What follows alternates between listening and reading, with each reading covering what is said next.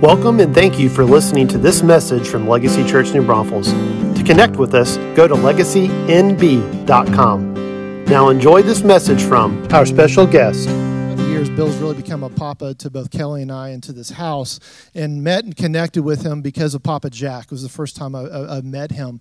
And in that verse that says, you came into a kingdom family, I've actually got access to more fathers than I have teachers. And it's been a good thing because Bill can teach, but he is a papa to so many and shares so many stories from Far East Russia to Korea to Hawaii and to everywhere else. But he's a Texan through and through here, and it's such an honor to be able to have him with us on this day to do it. So why don't you guys just stand up with us and just give a warm welcome to Bill Byers.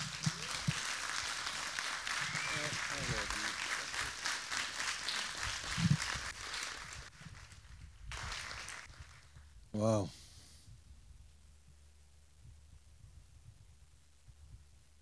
I don't make any sense today. The praise team's fault. Because honestly, I'm really inebriated. Something just began to fall on me. It's still falling. And, if I just start talking in tongues and speaking in tongues, then we'll just start laying hands on people and forget any preaching and messages and stuff like that. So I'd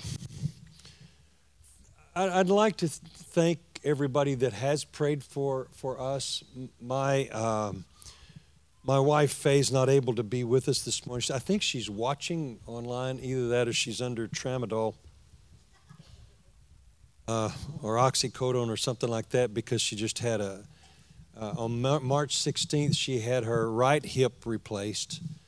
And on May 25th, she had her left hip replaced. And so that's pretty tight together, those two things. So she's the bionic woman. She's just not yet running at full speed, And so I'm really thankful. So if you've prayed for us, thank you, and if you haven't, please do pray for us. And just to throw this out here before I get rolling on this is this summer, the early part of this year, I'm going to be off of speaking for like 4 months of the first part of this year. So it's quite a challenge to us, but the Lord has seen fit to open up doors. This year I'll be in the Ivory Coast and with Tim Taylor, and then I'm also going to be in Kenya with my dear friends Brandon and Darnell Donnell, and with a leadership conference and children's time together. They've got 150 kids there, and I can't remember how many thousands of dollars they told me that they spend per month on formula. And so I'll be with them, and then I'll also be another trip in Nigeria, and in July I'll be in Santiago, Chile, and slip over the Andes Mountains bucket list drive through the Andes Mountains into Mendoza, Argentina, and then pop over to Buenos Aires, and then back to Korea this year for the first time in a long time. And I'm praying that the Lord will open up while I'm over there. I'm asking Him to open up the ability to get a visa to get back into Far East Russia. And so my year has just been topsy-turvy with, and I've got nothing but admiration and respect for caregivers and nurses. Dear Lord, you and strengthen you. You need it, because I've been taking care of my wife for I'm very patient. Sorry, honey, I'll pay for that later, I'm sure. Got your Bibles? That's good, because I left mine at Jay's house. And I guess maybe for people who are recording this, you can entitle this Smorgasbord. Maybe. I think I can be more focused than that, but I'm going to try. Anyway, Jesus, help me. I really feel good. Ephesians chapter 4. And I'm just going to start reading in verse 11. You know it well, but I'm going to get to one particular phrase here. In verse 16, he says, and he himself, Jesus, gave some to be apostles, some prophets, some evangelists, some pastors, teachers, for the equipping of the saints for the work of the ministry. It's the equipping of Christ till we all come to the unity of the faith and of the knowledge of the Son of God. And that's God's knowledge about himself, not our knowledge about him. To the knowledge of the Son of God, to a perfect man, to the measure of the stature of the fullness of Christ, that we should no longer be children tossed to and fro and carried about with every wind of doctrine by the trickery of men in the cunning craftiness of deceitful plotting, but speaking the truth in love may grow up in all things into him who is the head, Christ. Verse 16, pay particular attention to this. From whom the whole body, joined and knit together by what every joint supplies, according to the effective working by which every part does its share and causes growth of the body for the edifying of itself in love. Every part, that's you, that's me, that's us.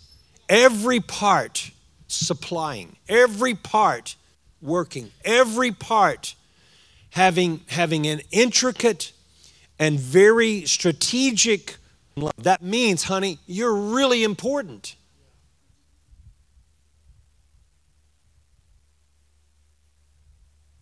You're really important.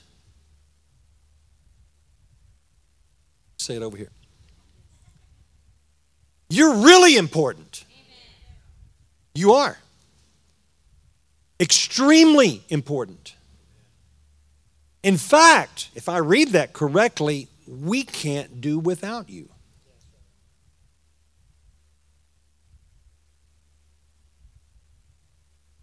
That's how important you are. Every person. Every person. And so I want to speak to you this morning a little bit about the heart of the Father and the reality of his strength, of his grace being made perfect. Perhaps the greatest strength of God is manifested in weakness. That's a conundrum, isn't it? I mean, that's a head scratcher, paradigm shifter, neck snapping, get your attention. That's a different statement, isn't it? God's strength is made perfect in weakness. Look with me in 2 Corinthians 13. This is the problem when you lose your Bible.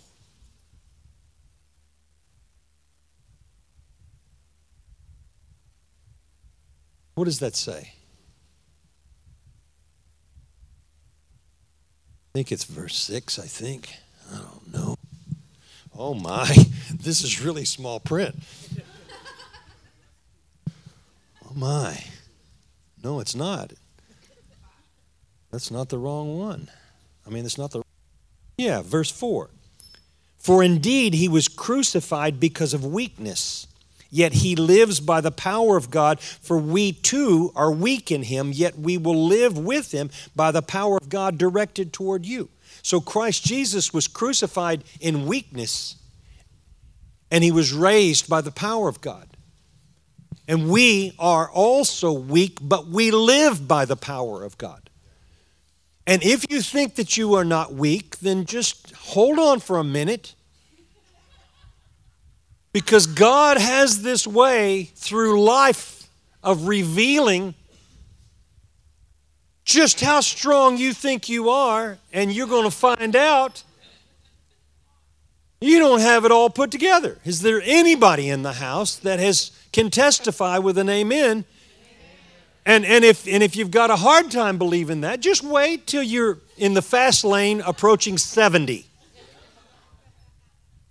When you can't do what your mind... Yeah, okay? And it's true.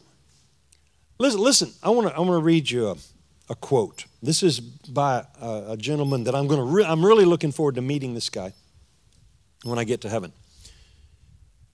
And his name was J. Rufus Mosley. And he says this. He says, Jesus redeems and makes best uses of even the worst past. He more than forgives us. He turns our liabilities into assets and our self-made hells into heaven. And no matter how badly we mess up life, when we turn the messer and the mess over to Him, He unmesses the messer and makes an asset of the mess. I like that. I like that. I mean, that fits me. Dear Lord, He must have been thinking about me when He wrote that. Paul ran into this situation, and he sought the Lord 3 times, and that's 3 seasons of seeking to remove this problem from his life. And he left enough space between the lines that theologians have been conjecturing for centuries of what it was that he was having a hard time with, but hallelujah, he didn't tell them. And so he sought the Lord, and he says, and the Lord said to me, my grace is sufficient for you, for my strength is made perfect in weakness. Therefore, most gladly, I will rather boast in my that the power of Christ may rest upon me. So God has this. He's kind of sneaky, you know. I don't know if you've noticed that or not, but He really is. And He will use the seemingly weakest, worst vessel to do His greatest works. He will use people that just seemingly just stumble around and can't get anything right. I mean, just nothing right at all, right? Maybe they can't talk very well, like me. And maybe they don't look so well, like me. I need these. I'm not talking about my looks. You know, I know looks so good, you know, because I have to have glasses. But God seems to revel and enjoy using the most unlikely person to do the greatest things. I love this. Listen, Jesus said this. He said, a bruised reed He will not break, and a smoking flax He will not quench, till He sends forth justice to victory, and in His name Gentiles will trust. And so he makes it clear right off the bat that He is intent on using the weakest vessels of all to bring forth and manifest His greatest glory. Listen to this. Hebrews. It says in chapter 4, verse 12, he says, for the word of God is living and powerful and sharper than any two-edged sword, piercing even to the division of soul and spirit and of joints and marrow, and is a discerner of the thoughts and intents of the heart. There is no creature hidden from His sight, but all things are naked and open to the eyes of Him to whom we must give account. Seeing then that we have a great high priest who has passed through the heavens, Jesus, the Son of God, let us hold fast our confession, for we do not have a high priest who cannot sympathize with our weaknesses, but was in all points tempted, but was in all points tempted as we are, yet without sin. Therefore, the writer of Hebrews says, let us therefore come boldly. That doesn't mean that you stick your chest out and say, and think that you're the best thing since sliced bread. The phrase come boldly means to come transparently, hiding nothing. He's not afraid of your inabilities. He's not afraid of your mistakes in life. He's not afraid of anything. He's not afraid of anything. The sentence, come boldly to the throne of grace that we may obtain. We're going to get something. Mercy, and we're going to find something. That's grace to help in time of need. So when you think that you are at your weakest moment, the worst moment that you think that God could never use you, oh honey, you're in the perfect place. You're in just the right condition for His glory to be manifested in your life. I can't tell you the amount of times that I've been sicker than a dog. I mean, just sicker than a dog. That's so sick that you throw up and then you lick it up.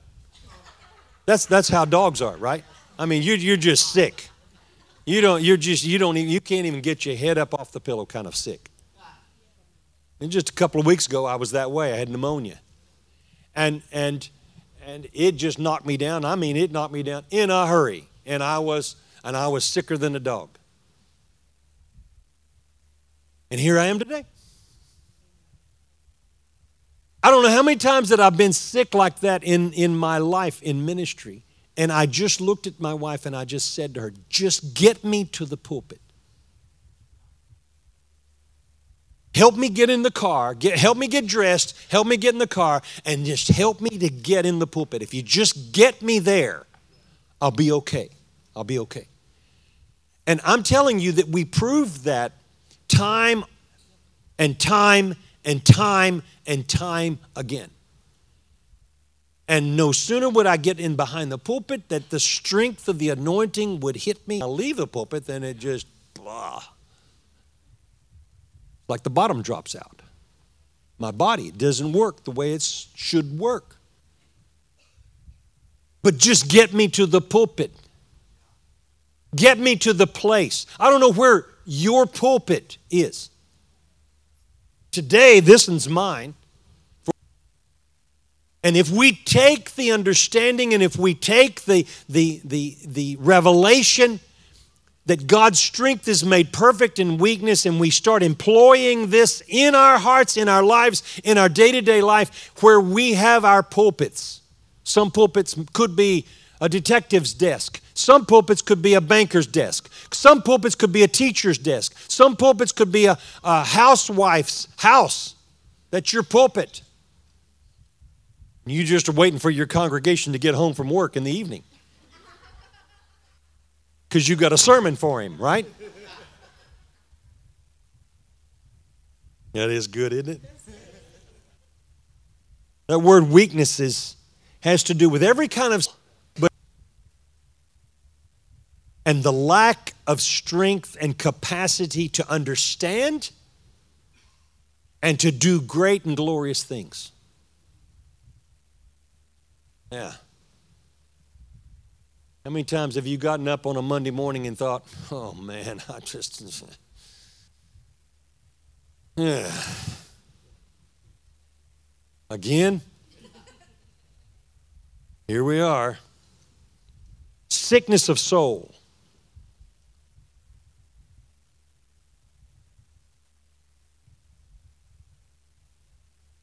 Listen to this. I want to read you a short story.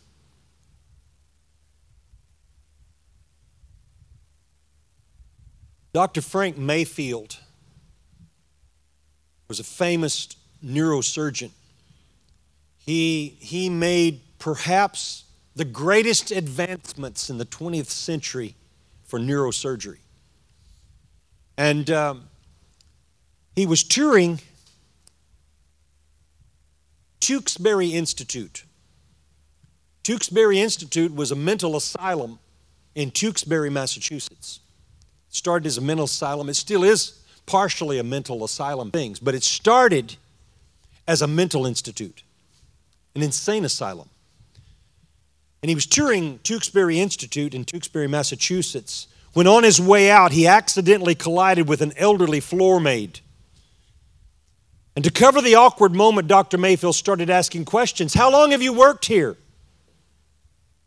I've worked here almost since the place opened, the maid replied. Well, what can you tell me about the history of this place, he asked. And she replied, I don't think I can tell you anything, but I could show you something. And with that, she took his hand, led him down to the basement under the oldest section of the building. And she pointed to one of what looked like small prison. Annie.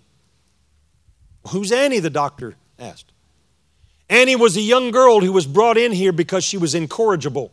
Nobody could do anything with her. She'd bite and scream and throw her food at people. The doctors and nurses couldn't even examine her or anything. I'd see them trying with her, spitting and scratching at them. I was only a few years younger than her myself, and I used to think I sure would hate to be locked up in a cage like that.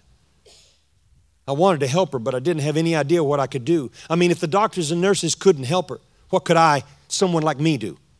And I didn't know what else to do, so I just baked her some brownies one night after work. The next day I brought them in. I walked carefully to her cage and said, Annie, I baked these brownies just for you. I'm putting them right here on the floor, and you can come and get them if you want. And then I got out of there just as fast as I could because I was afraid she might throw them at me. But she didn't. She actually took the brownies and ate them, and after that she was just a little bit nicer to me when I was around. And sometimes I'd talk to her, and once I even got her laughing. One of the nurses noticed this, and she told the doctor, and they asked me if I'd help them with Annie, and I said I would if I could. So that's how it came about that every time they wanted to see Annie or examine her, I went into the cage first and explained and calmed her down and held her hand, which is how they discovered that Annie was almost blind. And after they'd been working with her for about a year, and it was tough sledding with Annie, the Perkins Institute for the Blind opened its doors, and they were able to help her. And she went on to study, and she became a teacher herself. And Annie came back to the Tewksbury Institute to visit and to see what she could do to help out. And at first, the director didn't say anything, and then he thought about a letter he'd just received. A man had written to him about his daughter, and she was absolutely unruly, almost like an animal. The father had been told that she was blind and deaf as well as deranged, and he was at his wits' end, but he didn't want to put her in an asylum. So he wrote the Institute to ask if they knew of anyone who would come to his house and work with his daughter, and that is how Annie Sullivan became the lifelong companion of Helen Keller.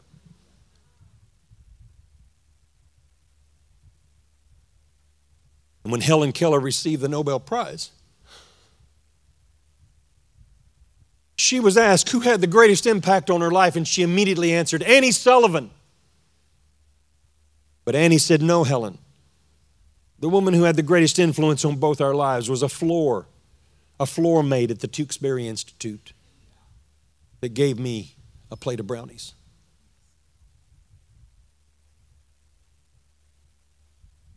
In our weakness, His strength is made perfect. You may think that you have nothing that you can give, that you have nothing that you can say to anybody, and you have nothing that you can do to anybody. You may feel like you can't make an impact in anybody else's life. But here's a woman that was uneducated. In fact, this woman couldn't read or write. But she could make brownies. And the brownies that she made impacted a girl living in a cage that everybody thought could not be helped. And they just locked her up and locked her away. Only to find out that that woman was brilliant. Annie Sullivan was brilliant. Annie Sullivan broke through. She had the patience and the love and the compassion to break through Helen Keller's darkness of her blindness and of her deafness and of being a mute. And Annie Sullivan broke through that, and she spelled out. She taught her the language with the formation of the letters in the hands. And she taught her, and the very first word that she taught her was water. And as soon as she established a vocabulary, the message, and this is not in the movie, by the way, and it's not even in many books, but it is in one of the books that Helen Keller wrote. The very first thing that Annie Sullivan got through to Helen Keller, the first communicable message was the gospel of the Lord Jesus Christ. And she told Helen Keller about Jesus. And Helen Keller answered her, and Helen Keller said to her, "Oh, I know him. He comes and talks to me every day." No one is beyond reaching. No one. The weakest vessel, the one that is the worst conditioned human being, the people that they would want to lock up and throw the key away, they can still be reached. If they're breathing, they can still be reached. And the King of Glory can reach them, and He will often reach them through the most unsuspecting vessel to move. We were singing one of the sentences that we sang. You know, of course, that singing is exalted speech, don't you? Singing is speech in its highest form. That's why when we sing, it's really important that we sing with truth from our hearts, and we actually mean what we're singing. It's not just a song off the top of our heads. But we sang something, correct me if I'm wrong, but I think that we said something. We called forth for wildfire and come and burn up all of our idols. Is that right? Is that what we were singing? I thought so. Some of our idols are our own opinions.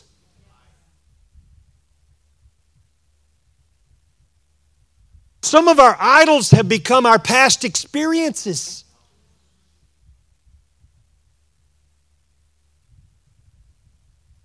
And that becomes the standard.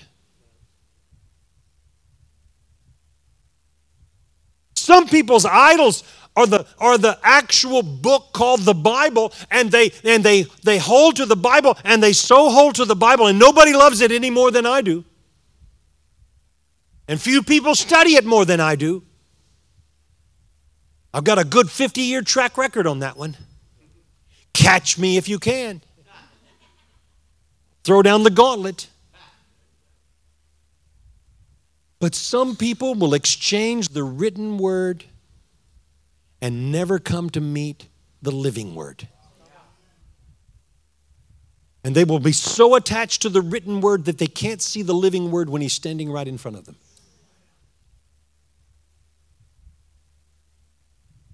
And we need our idols burned up so that we can come like a little child, so that we can come to Him in our weaknesses, so that His strength can be made perfect in our weaknesses. You are extremely important. But if you buy into the devil's lies that says you don't make a difference, you have canceled yourself. And you're not going to be effective. Go back to the word that says we come boldly before His throne of grace, obtaining mercy and finding grace to help in time of need. When is that? It's when I am in my altogether weakest condition. Jesus, I need you. I need you. I'm coming to you, and here I am. Just look at me. Look at this mess. Look at this mess. Look at me. I just had a fight with my wife, and now I'm going to church. Or worse, I just left church and I had a fight with my wife as soon as we got out the door. Anybody ever identify with that?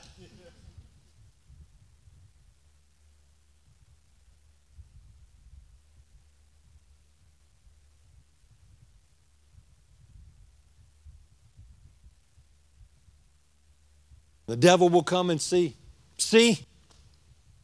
you don't really have the real thing. You're a hypocrite. You're a liar. No, you're not.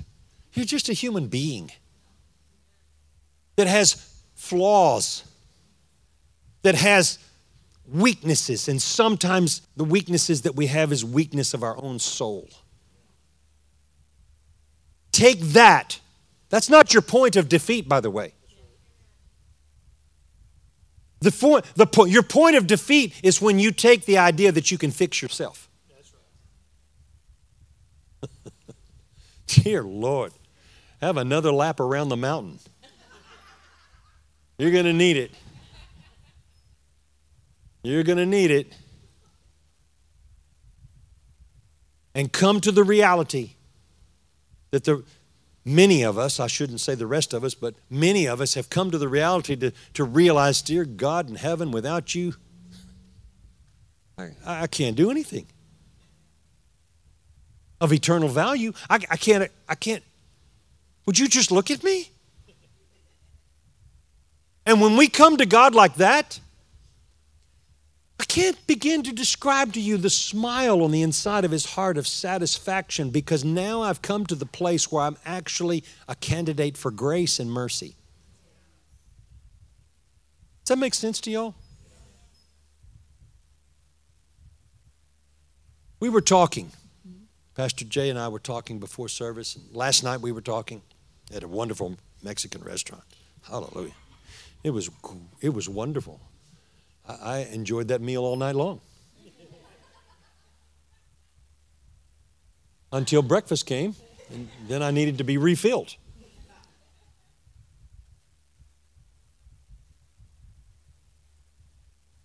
But we were talking about possessing the land, and here you are about to possess new land.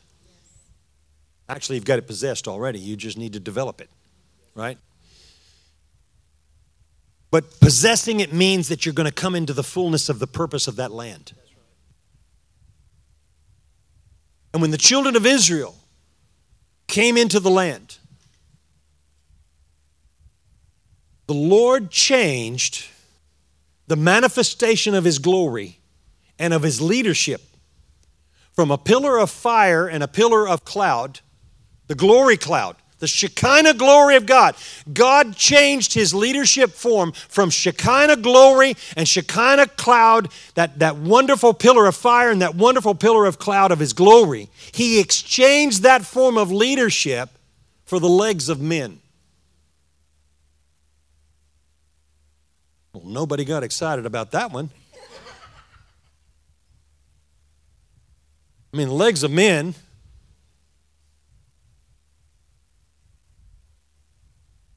Ain't too pretty. Legs of men, human, flawed. And God chose to upgrade them from Shekinah glory to the necessity of faith to believe that his leadership was taking them into their promised land.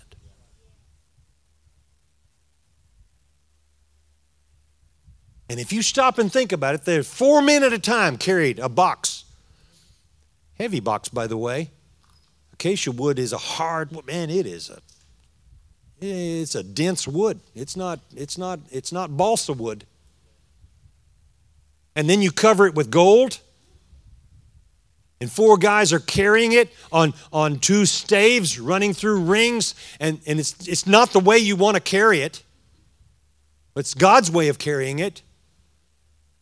And all of a sudden, here's these 4 guys, and now for the first time in their life, they actually have to communicate with each other, and they actually have to walk together, and they actually have to carry each other's burdens, and they actually have to support each other's weaknesses.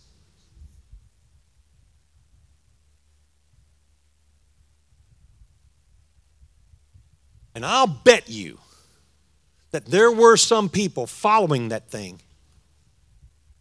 And oh, by the way, they could only follow it 2,000, they could only get close enough to it, was 2,000 meters. That's 3,000 feet. That's 2,000 cubits, 3,000 feet. That's a little bit over half a mile they had to follow. They couldn't come closer than a half a mile to this thing. Why? I thought we were supposed to be near to the Lord. I thought we were supposed to be aspiring to come as close to Him as we possibly could. And then He tells us, okay, I'm going in, you follow, but you don't get any closer than 2,000 cubits. That was the word. Why? Why would He do such a thing as that? He gave them the answer. Because you've never been this way before. I'm going to walk out in front of you, and I'm going to use men to walk out in front of you to carry my presence. I'm going to use them, and you're going to see them stumble. You're going to see them go up things. You're going to see them go down things. You're going to see them, and wherever they go, it's going to be revealed to you what you're going to have to face when you get where they are. Wow. There's things out there that you got to be careful of. There's mistakes that they're going to make that you're going to see.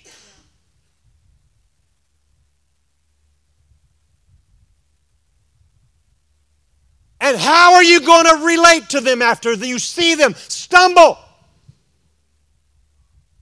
How are you going to relate to them when you see them go down into a hole? Where'd they go? Must be something out there that we need to be careful of when we get to where they are. Huh? 2,000 cubits. What does that mean? That means that you've got to give God room to move in your life. And you've got to give grace to those that are carrying the box. The anointing. That manifest presence of God. You've got to be gracious and merciful. And understand that they're human beings too. Oh, bless God, they made a mistake. Cancel them.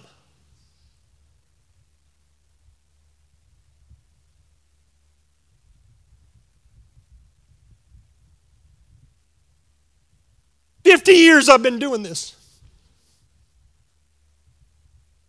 Not 50 minutes, not 50 hours, not 50 days, not 50 weeks, not 50 months, 50 years. I've been behind these things. I don't know anybody that's made more mistakes than me. I don't know anybody. Papa Jack was telling me one time he was sitting with a group of seminary students. And he gave them a time, and I adopted this, by the way. He gave them a time so that they could ask him, have questions, whatever they wanted to ask him after he taught. It's a wonderful, wonderful thing to adopt if you've got time. And one of the students asked him, "Mr. Taylor, what is the secret of your success?" Bob Jack looked at the floor, ceiling, around the room, everybody's sitting there. The atmosphere's pregnant for this answer, right? Secret of success for this great man of God. And he said to the young man, "Well, son, I guess the secret of my success is that I got up one more time than I fell down."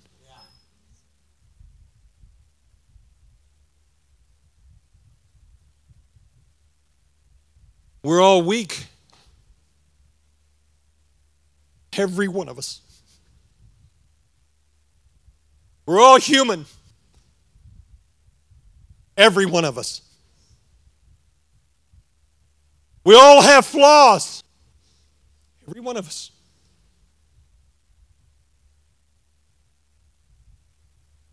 But flaws, when the light hits them just right, are really beautiful. Because my friend John Couge was a jeweler all of his professional life. And he taught me about diamonds. And the flawless diamonds, well, maybe they're worth maybe just a little bit more than the flawed diamonds, but they're not nearly as pretty.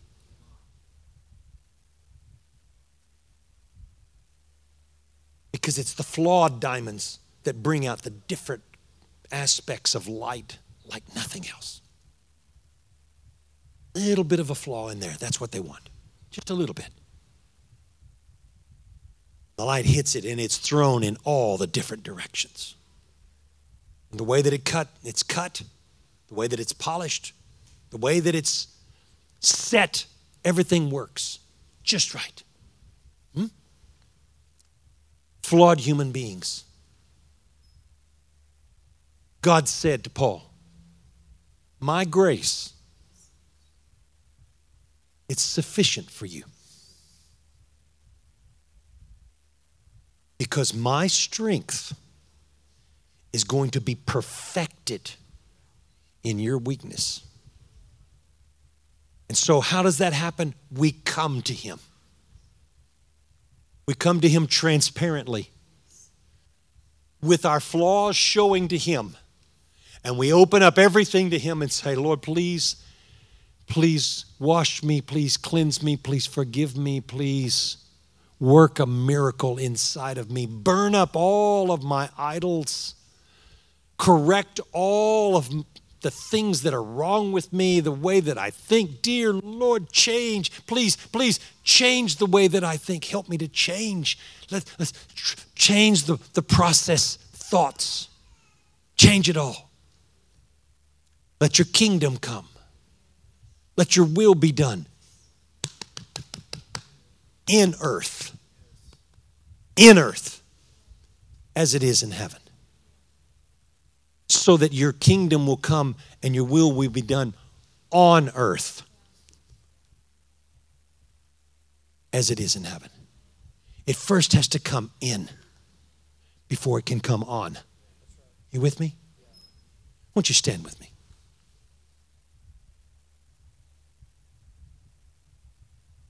A bruised reed he will not break, and a smoking flax he will not quench till he finishes his work. He's going to finish his work. Faithful is he who has started a good work in you, who also will finish it. He's going to finish it. Amen? I'd just like you to close your eyes and turn your face to heaven. Don't bow your head. Turn it right up to the Father. This is not a sobriety test. Well, maybe it is kind of. Jesus, I thank you for today. I thank you, Lord, that you're so wonderful to us. I thank you that your grace is sufficient today, here, now, right now, in this moment. Your grace is sufficient for me. I thank you that I can obtain mercy and I can find grace because you opened up the way for me to come. And so I just come to you today and I bring us all with this prayer, Lord. Work your work inside of our hearts. Fix our eyes on things above and not on the things of the earth. And work such grace inside of our hearts that we also become gracious and we also become merciful and we also become forgiving and we also engage with each other in love. And that you remove all cancel culture out of the hearts and the minds of your people. And we walk in the light of your love. Full of grace, full of mercy, fully engaged. And if there's flaws, you'll sort them out. Give us the grace to pray for our leadership. Give us the love to remain steadfast and trust you to move them under the anointing of your presence.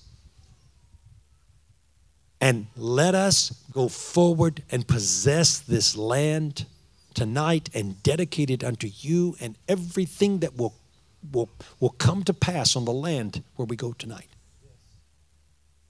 Let today be a launching pad to step into the destiny that you have for Legacy Church in New Braunfels, Texas. And not just for New Braunfels, but for this whole region, I pray. In Jesus' mighty name, seal this word inside of our hearts and let it be meditated upon until it becomes a sweetness to our souls, I pray. In Jesus' name, amen. Thank you so much for joining us as we seek first after God's kingdom and release it to transform lives and cities. If you would like more information about how to grow in the kingdom or connect with Legacy, go to our website, www.legacynb.com.